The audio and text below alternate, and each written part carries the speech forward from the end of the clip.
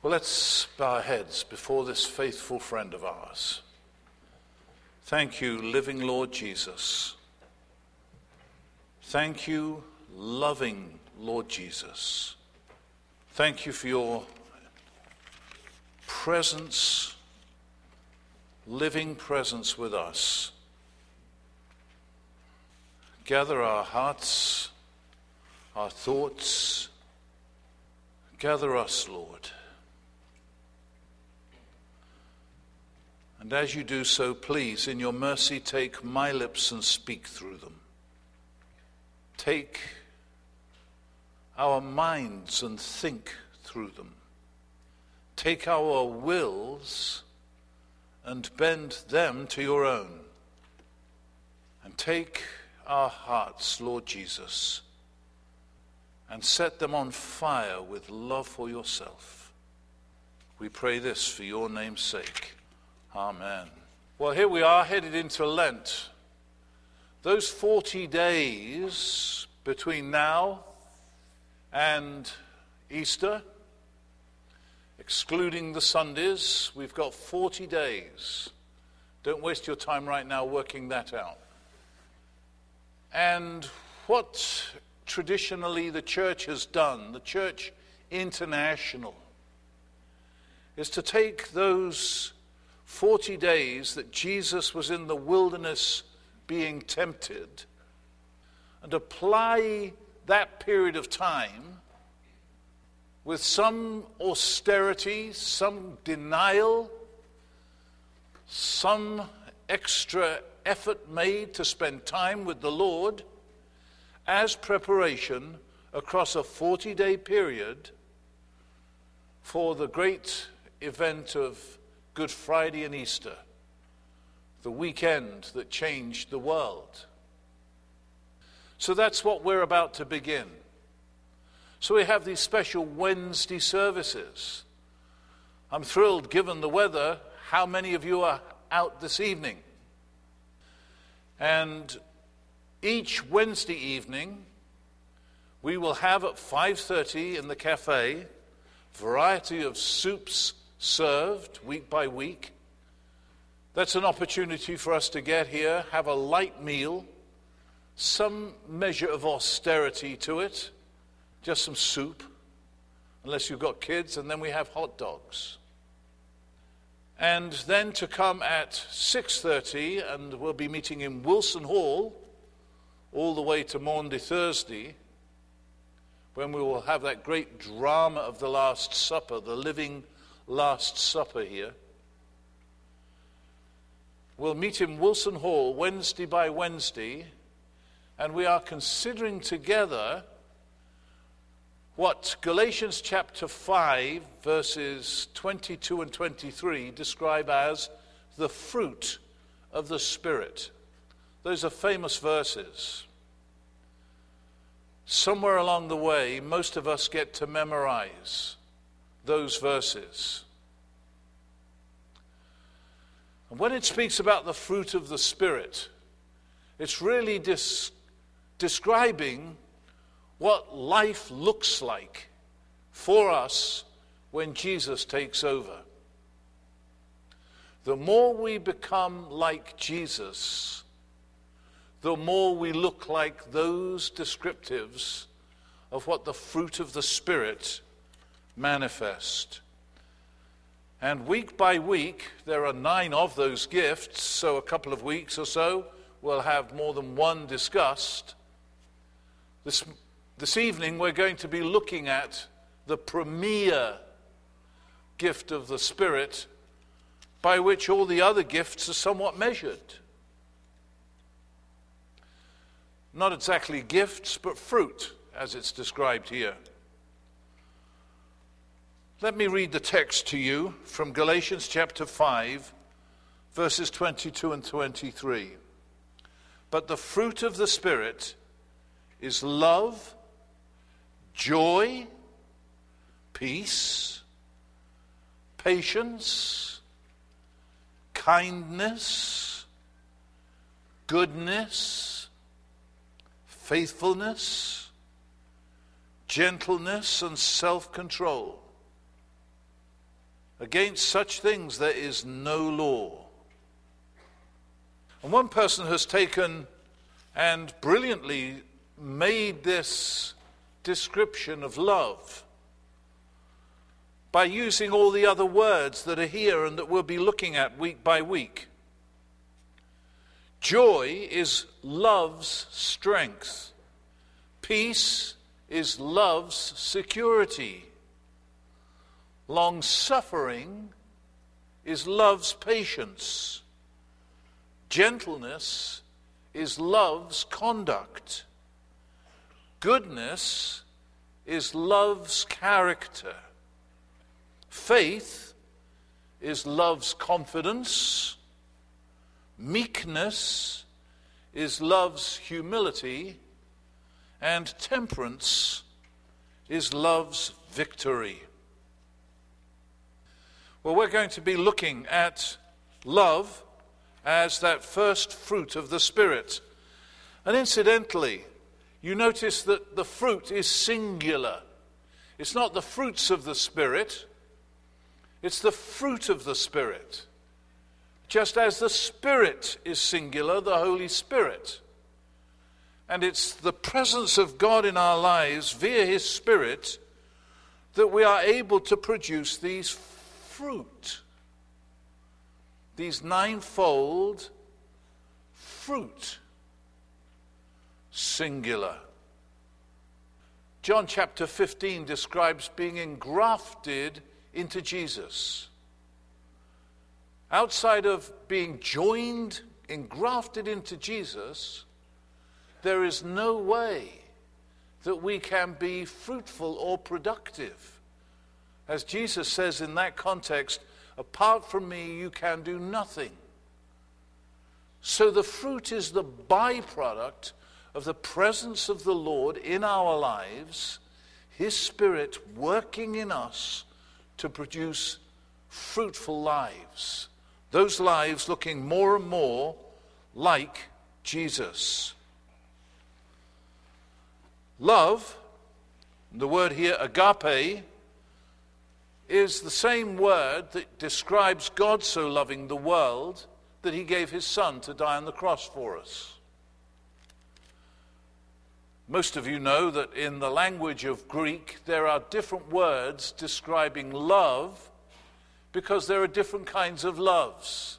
There's romantic love, there's brotherly love, there's familial love. C.S. Lewis wrote a book about the four loves. The last of them, this agape, is God's kind of love, sacrificial love, a giving love. Lewis wrote in The Four Loves these words: to love at all is to be vulnerable. Love anything, and your heart will certainly be wrung and possibly be broken. If you want to make sure of keeping it, your heart, intact, you must give your heart to no one, not even to an animal. Wrap it carefully around with hobbies and little luxuries. Avoid all entanglements. Lock it up, your heart, safe in the casket or coffin of your selfishness. But in that casket, safe, dark, motionless, airless, it will change. It will not be broken. It will become unbreakable, impenetrable, irredeemable. The alternative to tragedy, or at least the risk of tragedy, is damnation. The only place outside of heaven where you can be perfectly safe from all the dangers and perturbations of love is hell. So love of any kind is a risky business. But the kind of love that God exhibited in sending His Son to die for us is deliberately sacrificial. It's the laying down of your life. And that's the word that's used here. The fruit of the Spirit is first of all love. Agape love. And just as we've read about those parallels, love being, love, joy being love strength, and peace being love security, and so on, you have these words in Colossians chapter 3, verse 14. And over all these virtues put on love, which binds them all together in perfect unity. Love, this love, reigns supreme. The close of 1 Corinthians 13, it says, now there abides faith, hope, and love. But the greatest of these, it's that same word, agape, the greatest of these is love. So that love reigns supreme. To love God is to adore him. And the first and great commandment, and it uses this very word again, is to love the Lord your God with all your heart, with all your soul, with all your mind, with all your strength. The object of that love, sacrificial love, is in the first place Almighty God himself. And the battle immediately rages whenever we're asked to surrender our lives by faith to the Lord Jesus Christ. The battle rages between who's going to run my life, whether it's him or me. And most of us resist handing over our lives to him, abandoning ourselves to him, trusting him entirely, because we want to run our lives for ourselves. We know it's risky giving him the steering wheel of our lives, because he's not always going to steer us where we think we should go or want to go. Coming to Jesus Christ and putting our trust in him is surrendering ourselves to him. It's not simply intellectually believing in him. It's throwing wide open the doors of our lives for Christ to come and dwell in us and take possession of us. To love God with all our mind, to love him with all our heart, with all our soul, with all our strength, is to give ourselves over to him en toto, in adoration. To love him. What was the big temptation right at the heart of those temptations Jesus suffered? Satan took him to a high place and showed him all the kingdoms of the world, their power, their magnificence, their allurements, their attractiveness. And in tempting Jesus, he was really offering him another way than the cross. You fall down and worship me, and all this will be yours. What did Jesus say? You shall worship the Lord your God, and him only shall you serve. And the battle that we enjoin as we're encountered with the love of God in Christ Jesus is whether we will love him more than the world around us, with all its allurements and attractions, with its power, its enticements, its sin. Will we love God in such a way that we will lay down our lives for him, put him first? Listen to these words. Does this sound like your Sunday? The worshipper attends faithfully every Sunday, oblivious to those around him. He concentrates intently in the object of his worship. All week he has prepared for this moment. He has read about the one he adores. He has talked about this day with others. And when he leaves hours later, his face is aglow with praise and thanksgiving for what he has experienced. His team won 13-10. Football fans on Sunday often reflect a truer attitude of worship than the average Christian. When the worship of God is superseded by the worship of a game, something is wrong. A.W. Tozer, a very famous author and preacher from the middle 1900s, he said this, speaking about worshiping God, he called it admiration, because the dictionary defines admiration to regard with wondering esteem, accompanied by pleasure and delight, to look at or upon with an elevated feeling of pleasure. According to his definition, God has few admirers among our Christians today. This was his observation.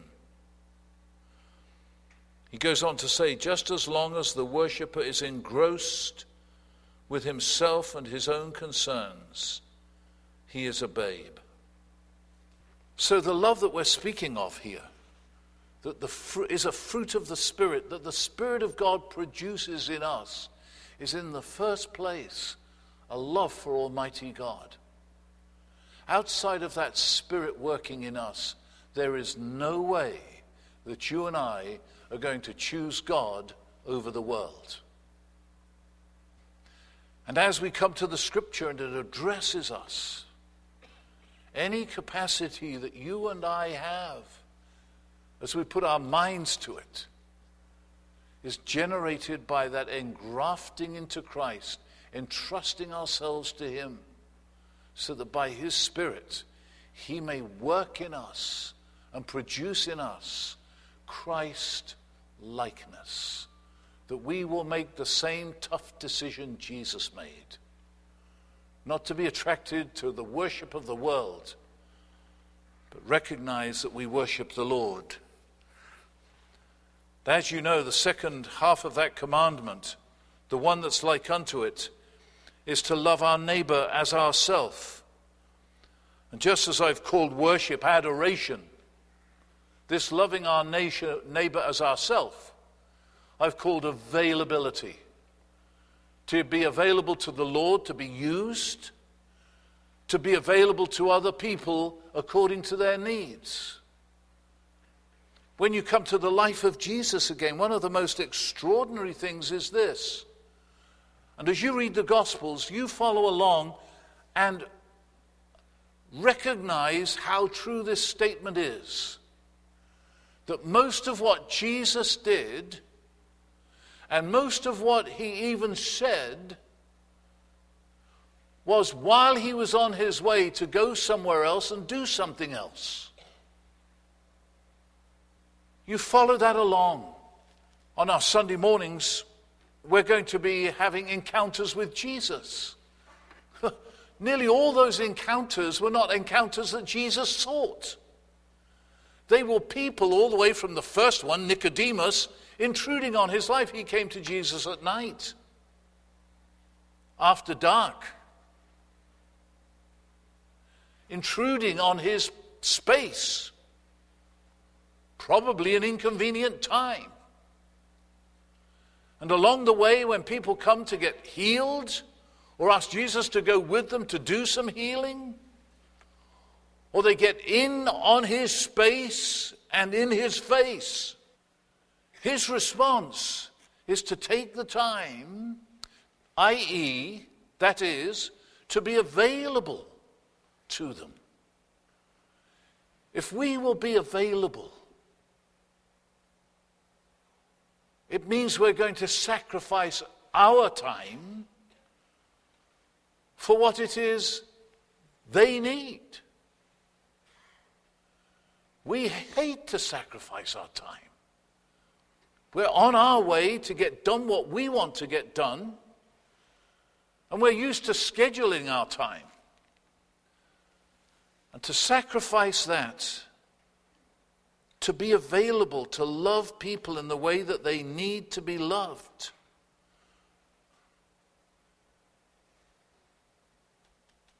there is a cost associated with it, but that's exactly what the word means, sacrificial love. It's not a nice feeling. It's not about feelings. It is about tough decisions to be loyal and faithful to God and His Word. The fruit of the Spirit produces that kind of love. God at work in us. In 1 Corinthians chapter 13, which is that masterpiece defining love, two things as you look at that. When it says love is patient, love is kind, it does not envy, it does not boast, it is not proud, it is not rude, it is not self-seeking, it is not easily angered, it keeps no record of wrongs. That early description of God's love demonstrates how other-oriented that love is. It's again that same word, sacrificial love. Selfishness does boast, is proud, is enviousness. When we're self-centered, we're easily angered. We do keep a record of wrongs. We are self-seeking. When we're other-oriented,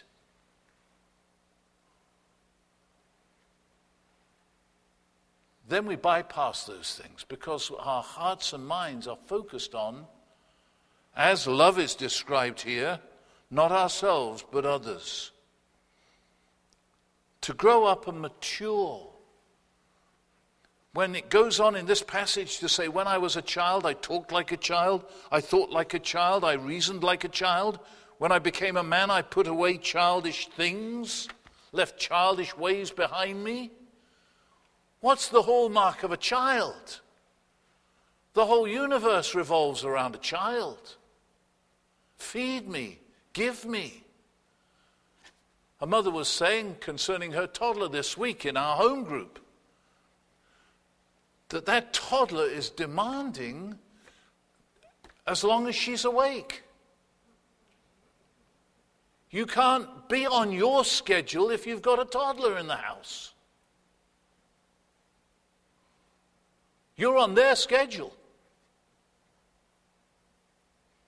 So you end up sacrificing your life for that child's life. Meanwhile, the child in its childishness is all about the child. But when you grow up, when you mature, it's not about you anymore. It's about the Lord in the first place and your availability to serve Him secondly.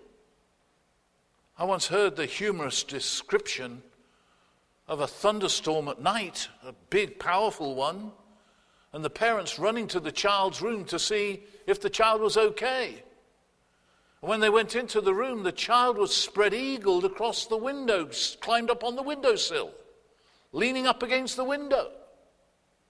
And the parents said, "What on earth are you doing?" The child said, "God's out there trying to take my photo." I mean, the whole storm was about him. We often see life like that, to be other-oriented.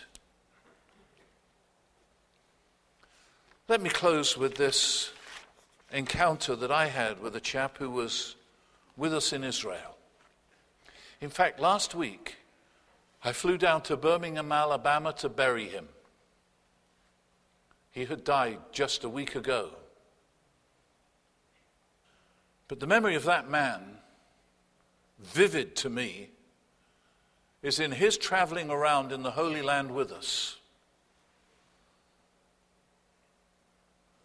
And we were at the Sea of Galilee, where Jesus, the resurrected Jesus, met with his disciples and took Peter to one side and asked him 3 times, "Do you love me?" And I point out at that place that what Jesus is doing is reinstating Peter. Because just days before, at the house of Caiaphas, before the crucifixion and before the resurrection, Peter denied the Lord 3 times.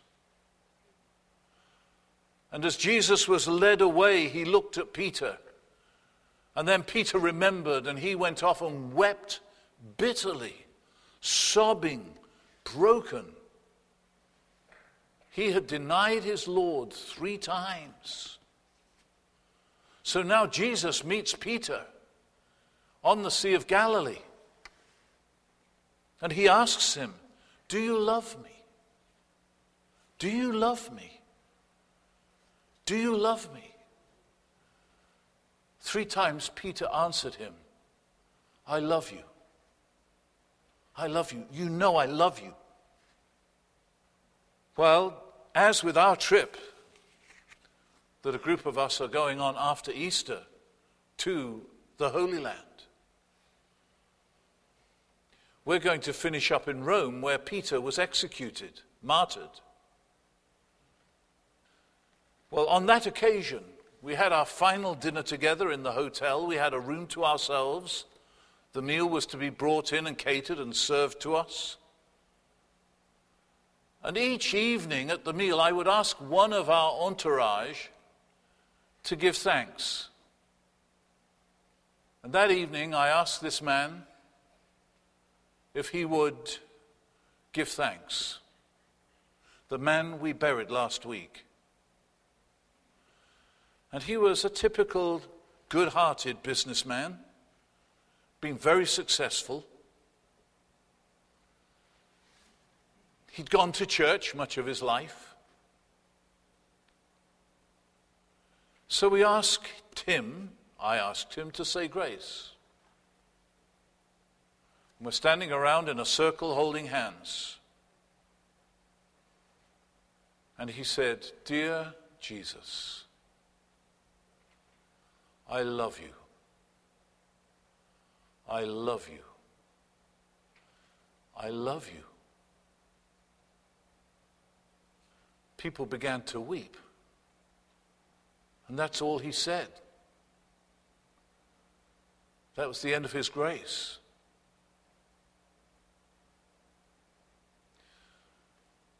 To love God is the heart and soul of our relationship with him.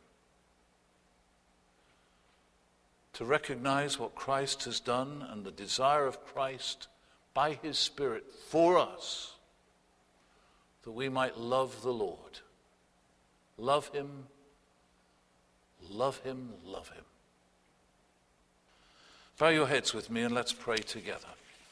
So, dear Lord Jesus, as we make our way to Calvary, and even in this communion service, it's as if we stop and go back in time and join you at the cross and remember your dying love for us. Grant to us, Lord Jesus, to respond this evening by your grace, by your Spirit at work in us, as we come and kneel down before you. Grant that we might say from the bottom of our hearts, Lord Jesus, I love you. I love you. I love you.